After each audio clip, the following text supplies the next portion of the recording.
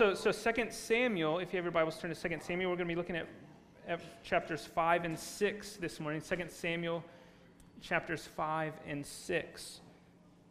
And so I've titled this message, David's Reign Begins. And so this morning, the last week we saw David's reign kind of begin. This week we see his reign begin. It's been a long time coming. We've been waiting for David to take the throne for a long time. So it's been a long time coming. And in the events of this chapter, these two chapters, 5 and 6, they're significant. So they're significant in the life of David because he's been waiting so long for this, but it's also significant in the life of Israel. So the events of these two chapters, the dynamics at work in David's rule commencing, so as David comes to the throne, ascends to the throne, what we see here, we don't really have a real-life example to relate it to. So we can't really relate to what's happening in Israel in these two chapters. What I mean is this. So in David, in the monarchy in Israel, there's a combination of two spheres in one ruler. And the combination of these two spheres is something that I assume none of us have ever experienced. Because David, as he's anointed king, ruler of Israel, his rule, right, it's political. So we know that. We hear king, we think political. So his rule is political, but as we'll see, it's also a very spiritual rule. And so those are two spheres. We're going to see in chapter 5, David solidifying his political rule, but we're also going to see in chapter 6, David does something to establish his spiritual rule. And in both of these realms, we'll see that David is a good ruler. He's a good ruler of Israel, and it's good for Israel that they have a king who rules over both of these spheres. And as we see this dynamic at work, as we see the political and spiritual ruler in one office, what we don't want to do is long for the next political election here in our nation. That's not what we do, right? Because we're never going to have that. This spiritual office of political and spiritual ruler, this one office was unique to Israel. And so when we see hints of this in David, our longing shouldn't be for something that's going to happen here in our nation. Our longing should instead be for the return of Christ, because Christ is the only one, in the person of Christ is the only time that we'll ever see this type of king again. Okay, so we should appreciate what happens with David ruling in this comprehensive rule, but this rule should point us to Christ, and we should long for his return. So that's what we're going to see, this political and spiritual rule of David. So the outline that I have, chapters 5 and 6, there's 4 points that we'll be going through. So if you're taking notes, you can jot these down. So first point, we're going to see David becoming king over all of Israel. So we'll see that just in the first 5 verses of chapter 5. And then second, we'll see David in Jerusalem. So he'll make Jerusalem his capital city. We'll see that in verses 6 through 16 of chapter 5. And then the end of chapter 5, we're going to see David defeating the Philistines, not once but twice. Okay, and then the fourth point that we'll see is all of chapter 6, which is David bringing the ark to Jerusalem. And that's where we'll see the spiritual aspect of David's rule. So let's begin here in chapter 5. Now, I'm not going to read all of chapter 5. We'll read some of chapter 6 in a little bit, but here at the outset, look at chapter 5. You can follow along verses 1 through 5. We see David becoming king over Israel. So chapter 5, we see picks up right where the story left off in chapter 4. So last week, if you remember, if you weren't here, I'll remind you. Last week, Saul was king, Saul died, and last week you saw all the other potential heirs to Saul's throne were eliminated. So now the only clear option for king, now that the line of Saul is dead, now it's David. David is the next king. That's the only rational option for Israel. And so the transition between chapters 4 and 5, right, David has been ruling in Hebron for 7 years. Remember, he was anointed the king over Judah. He ruled there for 7 years, and then after he's reigned for 7 years, then Israel. So remember, there's two parts of Israel. There's Judah, then there's all of Israel. And so 7 years after, when all of this it's clear Saul's not going to rule, his heirs not going to rule, they come to David, verses 1 and 2 of chapter 5. All the tribes, so this is comprehensive, all the tribes in Israel, they come to David at Hebron. And they're coming to make him king. So they recognize, here's the one that we want to rule. And this is something that we as readers, we've been waiting for ever since 1 Samuel 16. So remember, so long ago when the prophet goes to the house of Jesse and says, nope, that's not the son, that's not the son, that's the son. Oh wait, there's the son, David, anoint him, rise, he's the one, just a boy then. We've been waiting since that anointing for David to come. Well, the time has finally come here in chapter 5.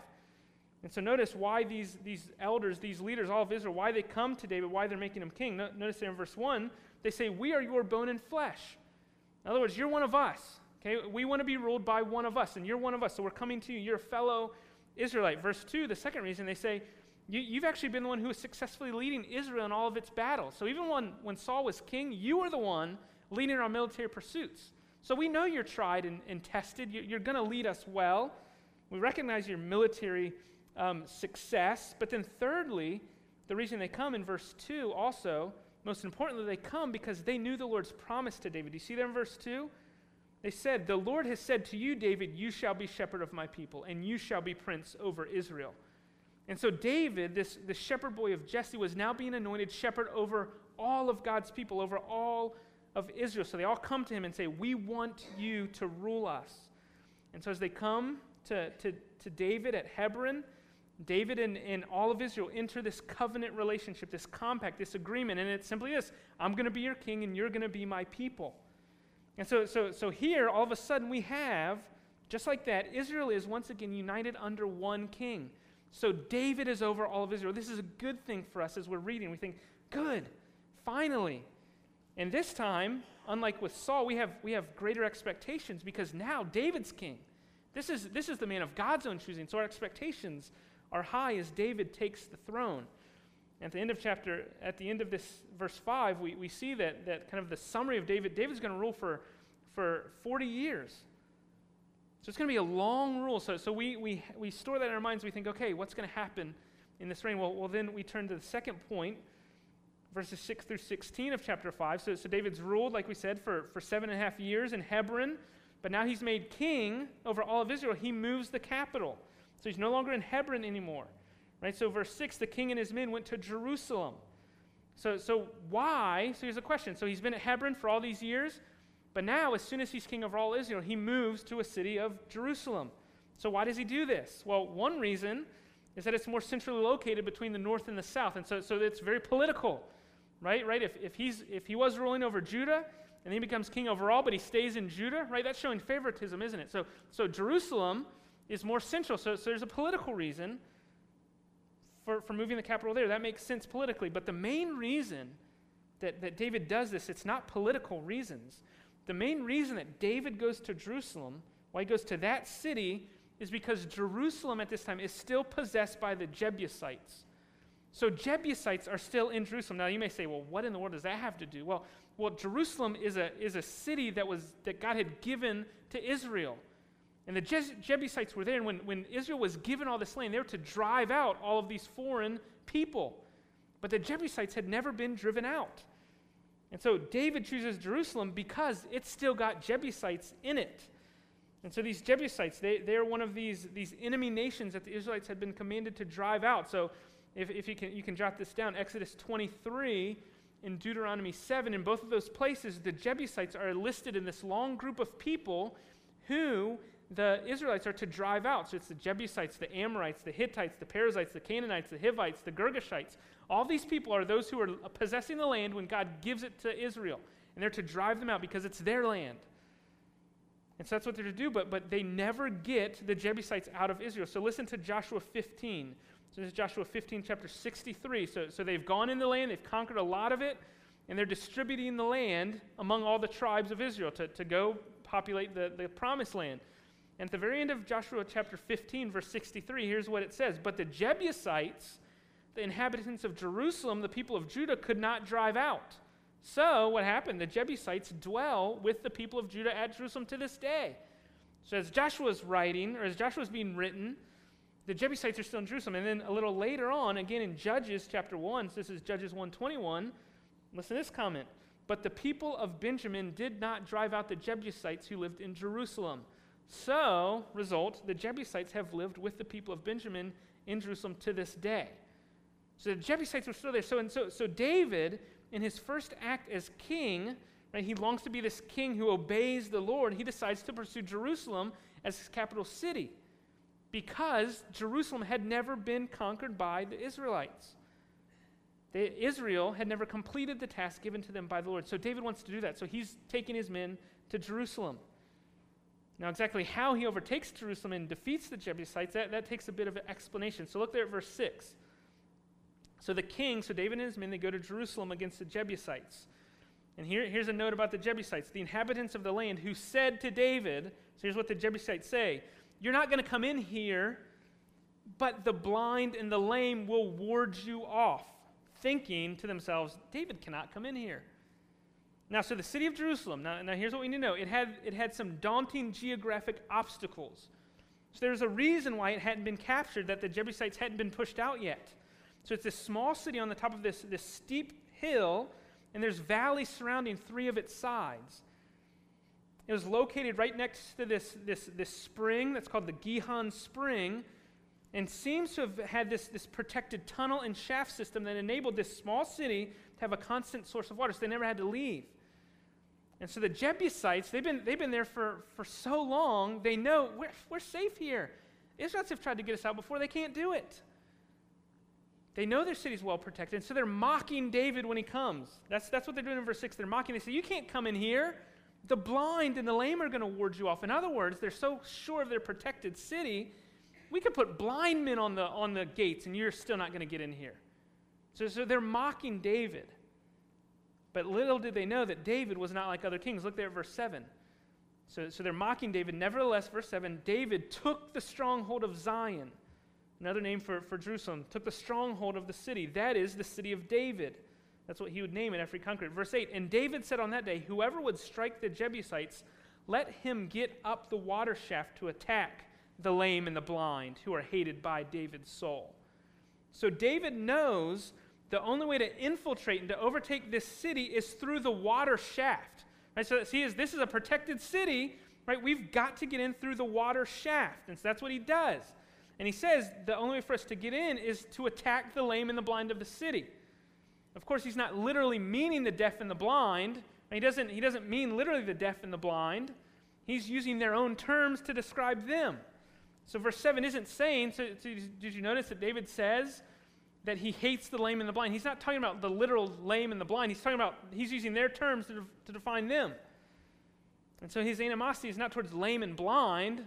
Right? His animosity is towards the Jebusites.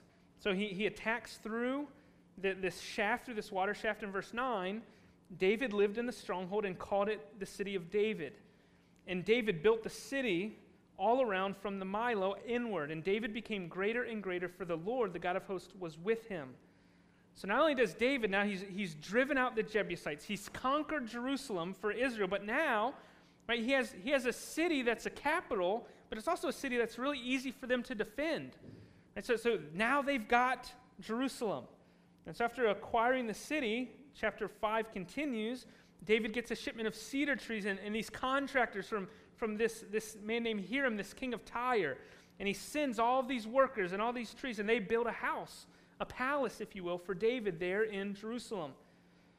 And so he's got the city, now he's got the house. In verses 13 through 16, it's recorded that David gets more sons and daughters. Right? So you see, this is an establishment of the city of Jerusalem. So notice in verse 13, David took more concubines and more wives. So here we see the first mention of concubines with David. Right? So we heard concubines with Saul, and we thought, oh, yeah, that makes sense for Saul. But now David is taking concubines. We think, well, wait a minute. Should David be doing that? And this is the first hint of the problem in the David story. Right? Lest we assume that David, this reigning king, is perfect, we get a hint here that a problem's on the horizon. Right? He's taking more wives and more concubines. We get a hint of a problem. Well, it's often the case that this is just an aside. Well, it's often the case that Old Testament figures have multiple wives. It should be noted that having multiple wives is never condoned in the Bible, right? People say, well, look, you Christians, why don't you have lots of wives? They all had it in the Old Testament, right? It happens, it's there, but it's never condoned. In fact, almost always it leads to strife and discord. And so, far from commanding polygamy, the Scriptures from beginning to end clearly affirm and authorize marriage between one man and one woman. That's the pattern, starting in Genesis 1, that's sustained all throughout. So David here is not following the pattern. And in so doing, David opens himself up to the dangers and the warnings that have been given. Right, all the way back under Moses. In Deuteronomy 17, Moses says to Israel concerning their kings, don't let him acquire many wives. It's going to be a problem for him. And so here David is going against the counsel of the Lord. the word that he gave to Moses. And we'll see this love of women. It's going to be a snare for David, isn't it, in chapter 11. David's going to get in trouble. His love for women is dangerous. It's dangerous for David. So we should be aware. And we're going to see David's son, right? He falls because of his love for women. He falls because of it. So we see a hint here. This is not good for David to be doing this. But as he does, he's given more and more children. His line is growing there in Jerusalem. He's establishing his kingdom from Jerusalem. And so as we move on to verses 17 through 25, we're going to see David's defeat of the Philistines. We should just note, right, David's got a city and a house and a family. Right? So he's establishing his political rule.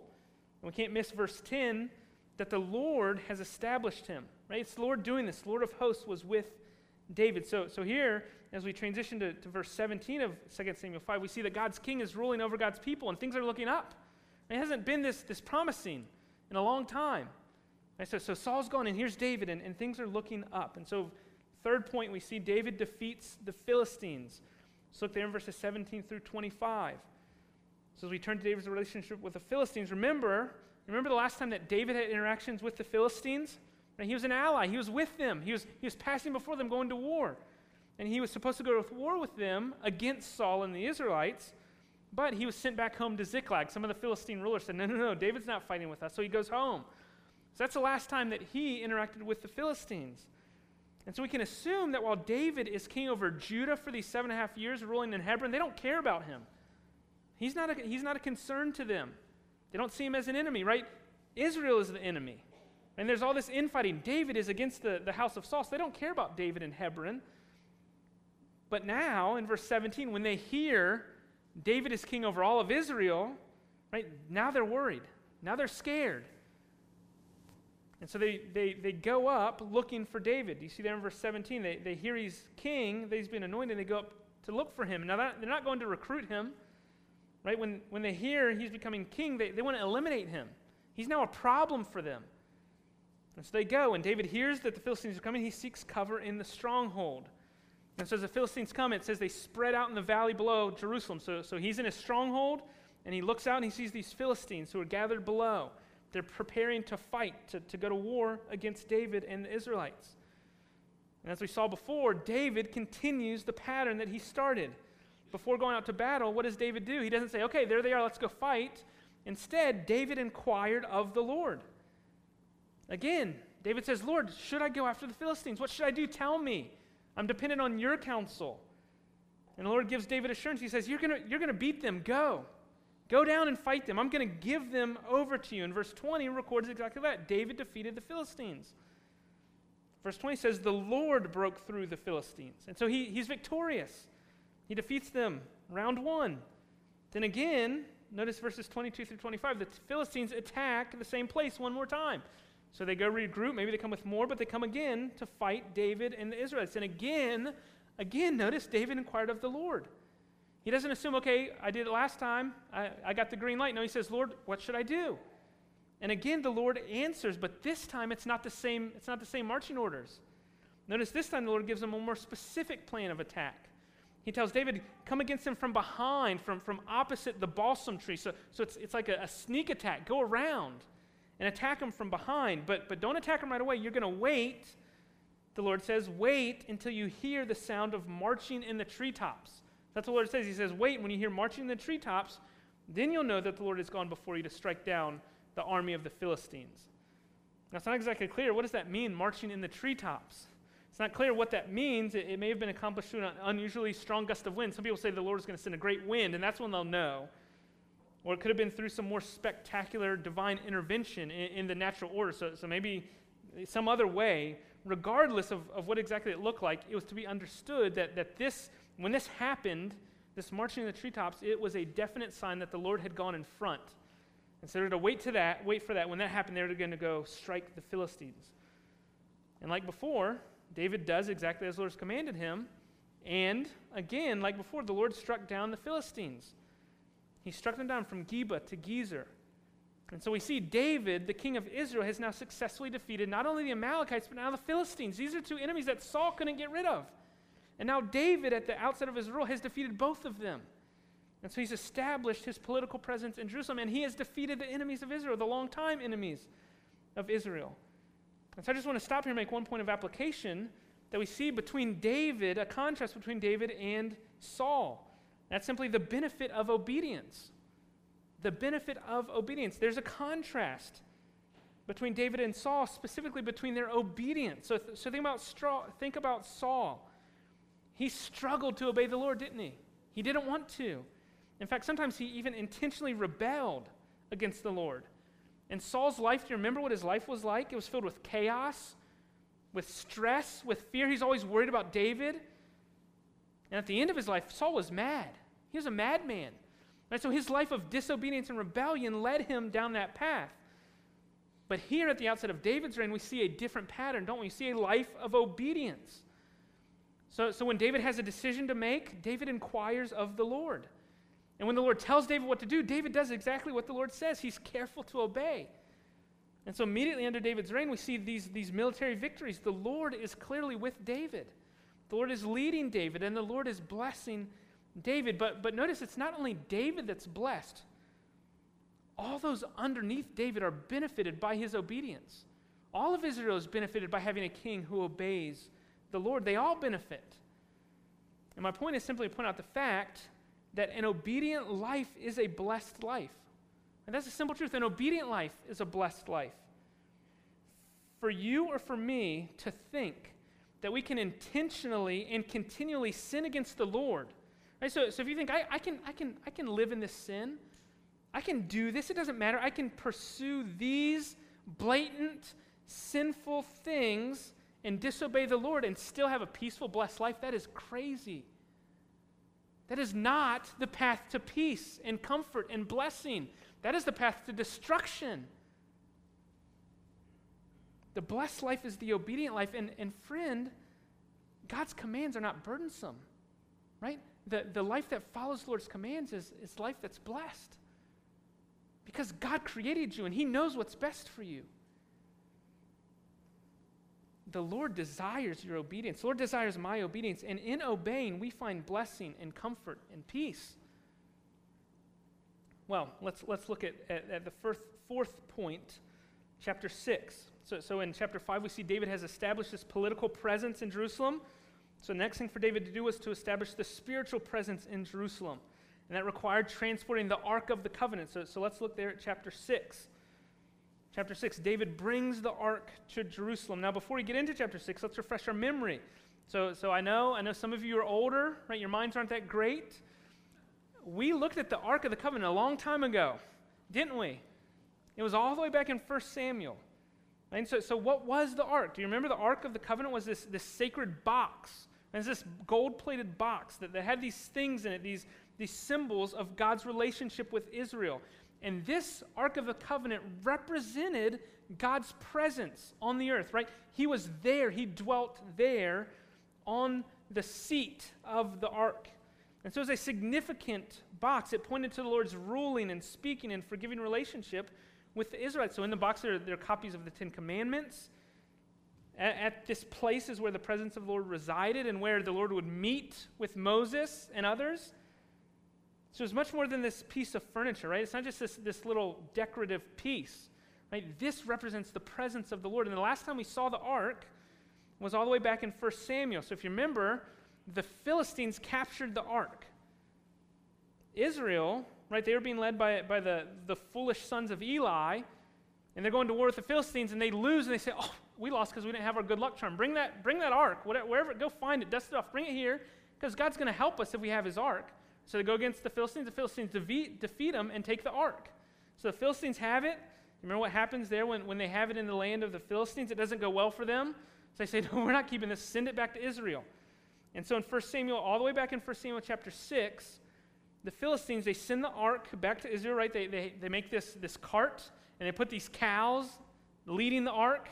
Right? Do you remember that? It's a comical scene. But in 1 Samuel 6, listen to verse 19. So here's what happened. They send the ark back to Israel. And when it gets to the Israelites, this is verse 19 of 1 Samuel 6. The Lord struck down some of the men of Beth Shemesh. So it goes back to the Israelites, and some of the men are killed when the ark comes. Because, here's why. because they looked upon the ark of the Lord. He, that is the Lord, struck 70 men of them, and the people mourned because the Lord had struck the people with a great blow. Then the men of Beth Shemesh said, who's able to stand before the Lord, this holy God? He's killed these 70 men just for looking at the ark. Who's able to stand? And to whom shall he go up away from us? So they sent messengers to Kiriath-Jearim, this city, and they say, hey, the Philistines returned the ark. You guys come and get it. We're not dealing with it. You guys come and get it. Now, it's easy to forget about this event, but it's significant because here in 2 Samuel chapter 6, the same issue is going to come up. It's the same issue as in 1 Samuel 6. In 1 Samuel 6, when the ark first returns to the Lord, it's mistreated by some of the men, some of the Israelites. And the Lord strikes those men dead.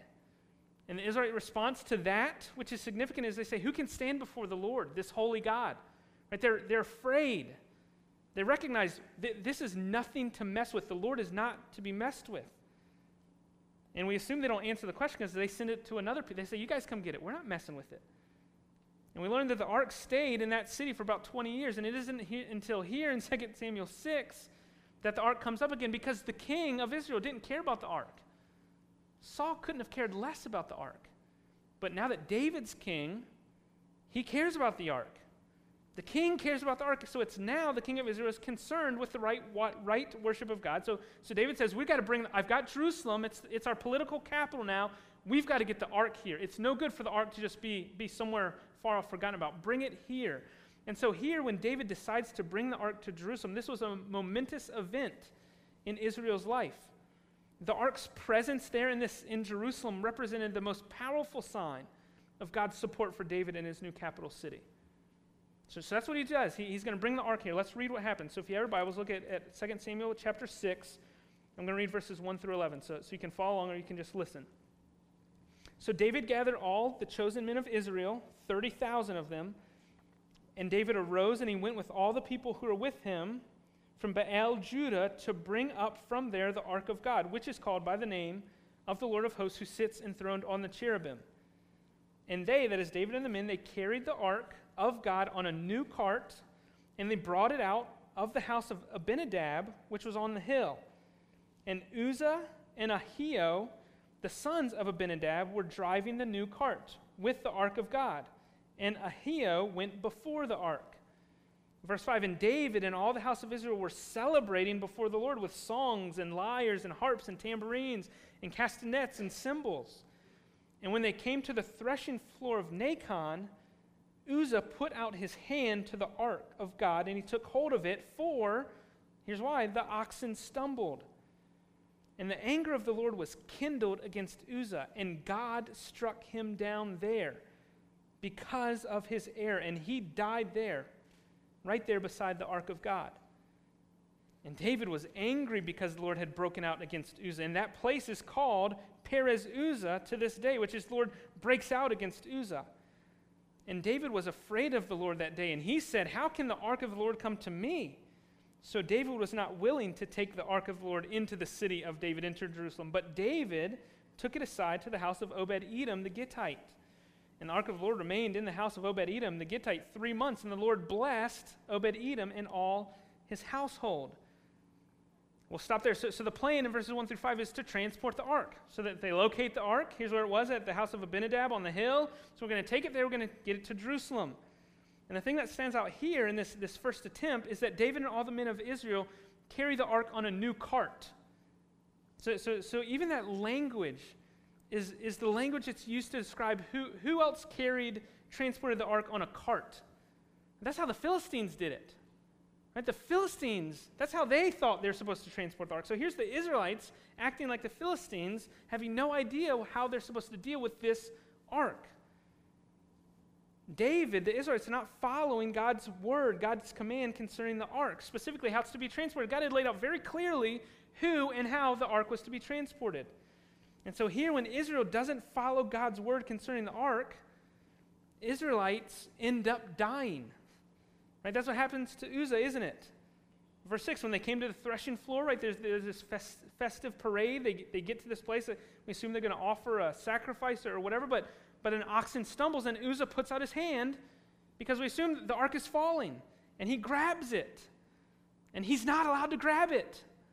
And when he grabs it, the Lord kills him. The Lord kills this Israelite who tries to save the ark. And so David sees that. He says, I can't believe the Lord would do that. So David's angry, and he says, get this ark away from me. I can't take it. Take it somewhere else. And which is the same thing that happened the first time that an Israelite was killed for dealing with the ark in an unworthy manner. So the question we have to ask here, hopefully you feel this question, is why did the Lord do this? Why would he do this? Why would he strike down this man? I mean, wasn't Uzzah just trying to help? I mean, did God really want the ark to fall to the ground? I mean, what if the Ten Commandments break again or something? Right? Wasn't he just trying to help? What was God here being impulsive? Well, watch out for that God of Israel. Right? If you get on his wrong side, he's just going to lash out in anger. Right? Is that what's happening here? I mean, as hard as it is for us to wrap our minds around, the reality is that God isn't impulsive here. Instead, here this God was justified and righteous in his anger that was poured out on Uzzah. In fact, God could have poured his anger out on everyone of Israel in that procession there. Just like he was righteous and justified in his anger, lashing out back in 1 Samuel 6. The problem here is that stumbling oxen are never the proper vehicle to transport the ark. There's no normal piece of cargo that you just throw in the back of this cart and say, okay, yep, move on to Israel, move on to Jerusalem. Now, what are they doing? Oxen to transport the presence of the Lord? And David, of all people, should have known better. In fact, David did recognize his wrong. So write this down. In 1 Chronicles 15:11, so if you don't know, 1 and 2 Samuel and 1 and 2 Chronicles are somewhat parallel accounts. So they're different ways of telling the same events. And in 1 Chronicles 15, starting in verse 11, notice what David says. So this is what David says after this event. David summoned the priests of Zadok, the priests Zadok and Abiathar, and the Levites, Uriel, Asaiah, Joel, Shemaiah, Eliel, and Aminadab. So David gets the priests and the Levites, and he says to them, you are the heads of the fathers' houses of the Levites. Consecrate yourselves, you and your brothers, so that you, Levites, may bring up the ark of the Lord, the God of Israel, to the place that I've prepared for it in Jerusalem. Because, here's what David says, because you didn't carry it the first time, the Lord our God broke out against us. Because we didn't do it right the first time, the Lord broke out against us. It's our fault. Therefore, we're doing it right this time. So David recognizes his wrong, and he gets the priests and the Levites to carry it the second time. So David knew, right? God had been very clear regarding the handling of the ark. The Levites, and the Levites alone, are to transport it. And we see here in 2 Samuel 6 that when God's clear commands are transgressed, right, judgment follows. Judgment follows. And I want to stop here, and I just want to make a point of application. And a point of application, I want to make it in the form of a question. I want to ask the question, who is able to stand? Right, this is the question that was asked in 1 Samuel 6. When the Israelites see the anger of the Lord, the judgment of the Lord lash out, they say, who's able to stand before the Lord, this holy God? And I want you to pause and I want you to ask yourself that question this morning. Who is able to stand before the holy God? And I ask this question not to scare you or discourage you, but for the opposite, because in asking this question and considering this question, we come face to face with the good news of the gospel, don't we? Who is able to stand?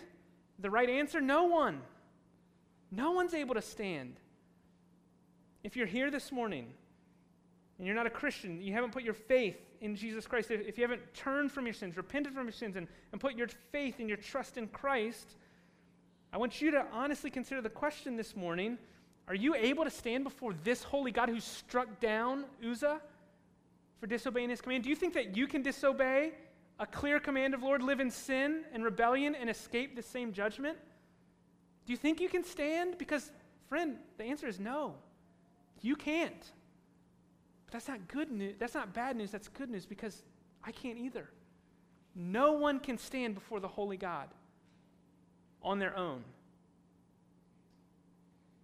You are not able to stand. There's only one basis upon which anyone can stand before the holy God, and that basis is Christ alone.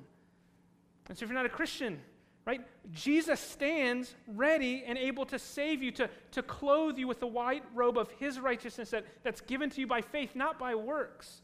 You can't earn God's favor. You can try your whole life and you're gonna try yourself to destruction and judgment.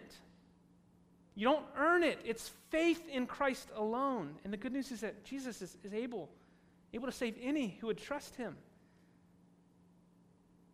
And so if you're not a Christian, hear me say clearly, you're going to die one day and you're going to stand before the Holy Lord. And if you are not trusting in Jesus, you have zero hope. You have zero hope. You'll be struck like Uzzah. And so if you're a boy or girl, if you're a grandparent, great-grandparent, right, the message is for you. College student, there's hope only in Christ, and only in Christ can we stand. And friend, when we stand in Christ, we can stand boldly, confidently, because we're not standing on our own accord because of what we've done, but because of what Christ has done. So hear that word if you're not a Christian. If you're a Christian here, how easy it is for us to forget the holiness, what the holiness of God required. How easy it is to assume, oh yeah, God he just had to forgive me.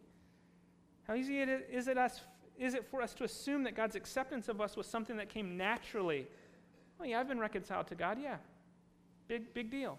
Right? Friends, if we're not for the grace of God that was poured out upon us in Christ, we would be in the same position as Uzzah, dead beside the ark, strangers, aliens to the presence of the Lord.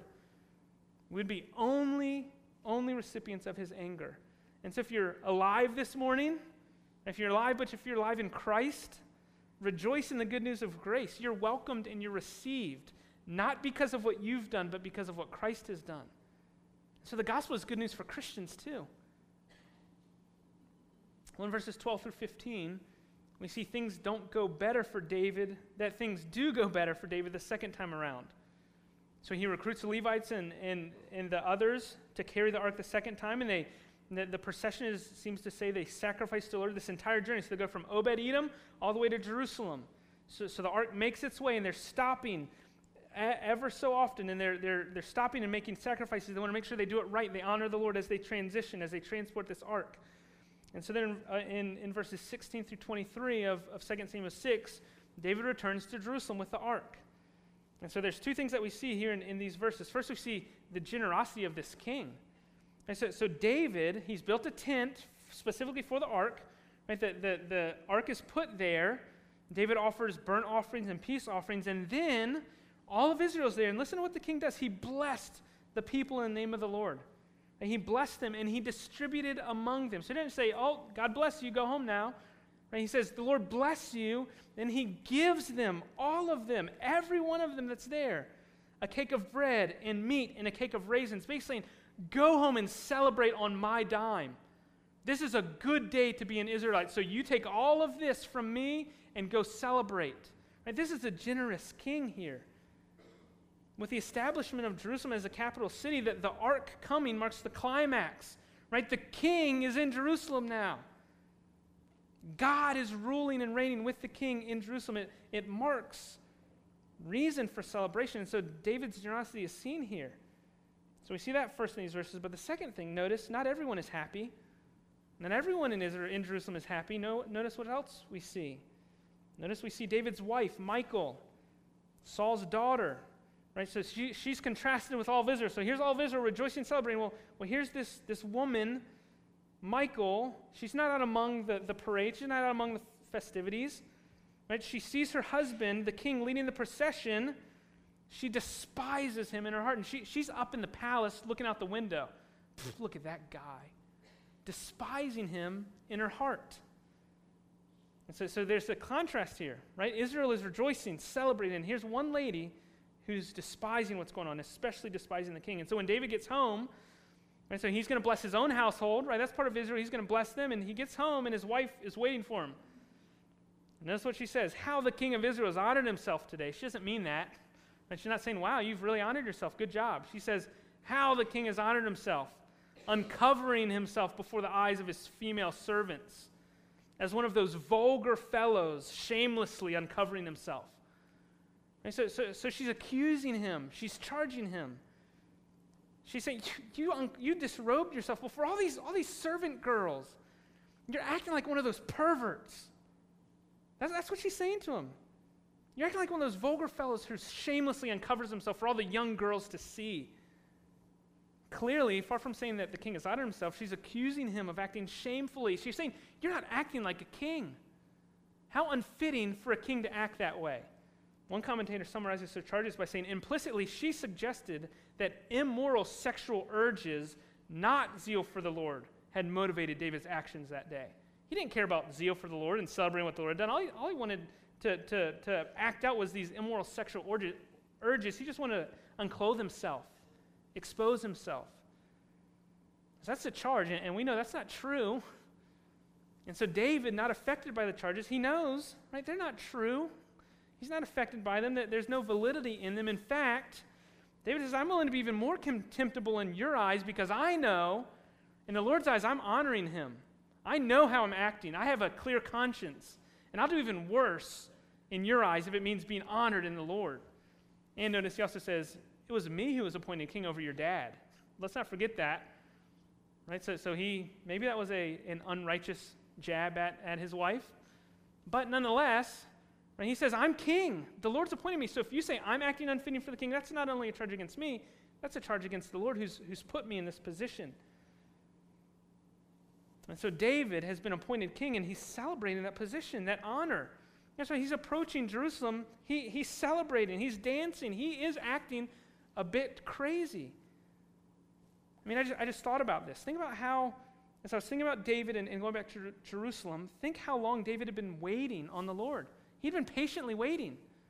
He knew he was going to be king, but he was waiting and waiting. And he wasn't taking things into his own hands. He was waiting.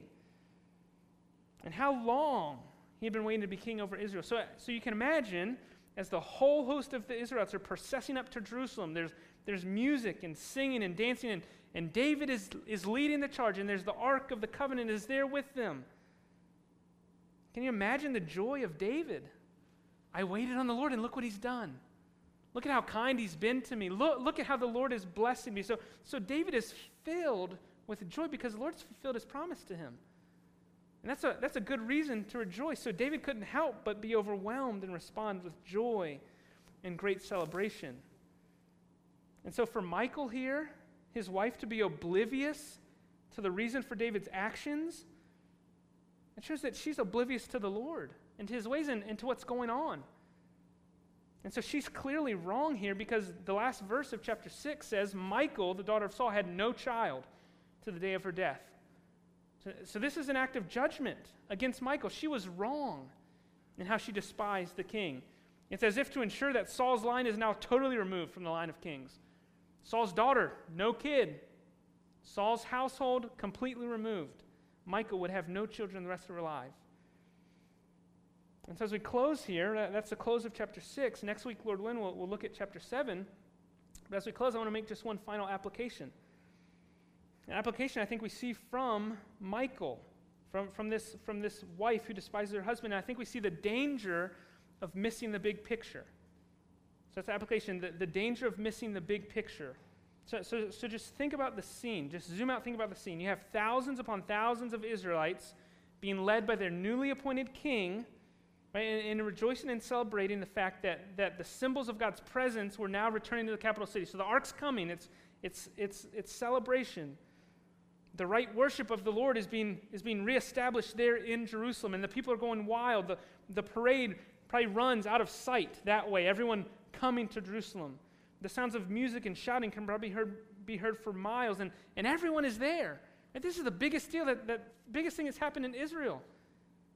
And everyone is there except for the wife of the king. She's looking out the window, despising her husband. And I think what Michal is doing is she's missing the big picture. She's oblivious to the significance of what's happening. She's blind to it. She's missing the state of change that's taking place in Israel. This is a good thing that's happening. Instead of recognizing what's happening, she can only think about criticizing and judging the motives of her husband who's now leading the procession. Now, I'm not saying that a wife can never criticize or judge the motives of her husband. That's not what I'm saying. But here, I think in Michal's case, she's in the wrong because she's refusing to join in the celebration because she doesn't recognize the big picture. God is doing something good in Israel. It's something good happening, and she refuses to see it. She's blind to it. And so we have in Michal, she's on the outside, isn't she? She's on the outside looking in. She's on the outside criticizing and judging those who are in, isn't she? I mean, what would it have looked like for Michal to be on the right side, to be on the inside, right beside her husband, rejoicing and celebrating with what the Lord was doing? Maybe later she could have said, yeah, you know what you did with that, that dance you were doing at that one point? Yeah, she could have done without that. Right? She could criticize it and question, but here, right, she is refusing to see what's going on. What a great picture it would have been to have her beside David, rejoicing. What a great blessing it would have been for Michal to see and recognize what God was doing, but instead she's missing the big picture, and she's on the outside. And so it's the simple challenge, I think the application for us here today is to make sure that we're not on the outside looking in. Don't miss the big picture. Make sure, right, that you're not on the outside looking in, criticizing and judging those who are obediently following the Lord. Right? How easy that would be for her just to step back and say, look at him, that foolish king, when David was just following the Lord. He was rejoicing in what the Lord was doing. So I think just be careful of being the one on the outside, seeing God do something, but failing to recognize it and nitpicking at all these little things and say, they shouldn't be doing that. I know why they're doing that. Right? Don't miss out. Don't miss the big picture. Don't be caught on the outside, judging and criticizing those who are obediently following the Lord. Because here's the thing. Criticism and praise don't go together, do they? They don't go together. They don't come out of the same mouth. And so as long as she's criticizing what's happening, that she's not going to be praising the Lord, rejoicing in what he's doing. And so my hope for us, for me, is that we would all be people unlike Michal, who are able to step back and see the big picture and find reason for rejoicing. Let me pray as we close this morning.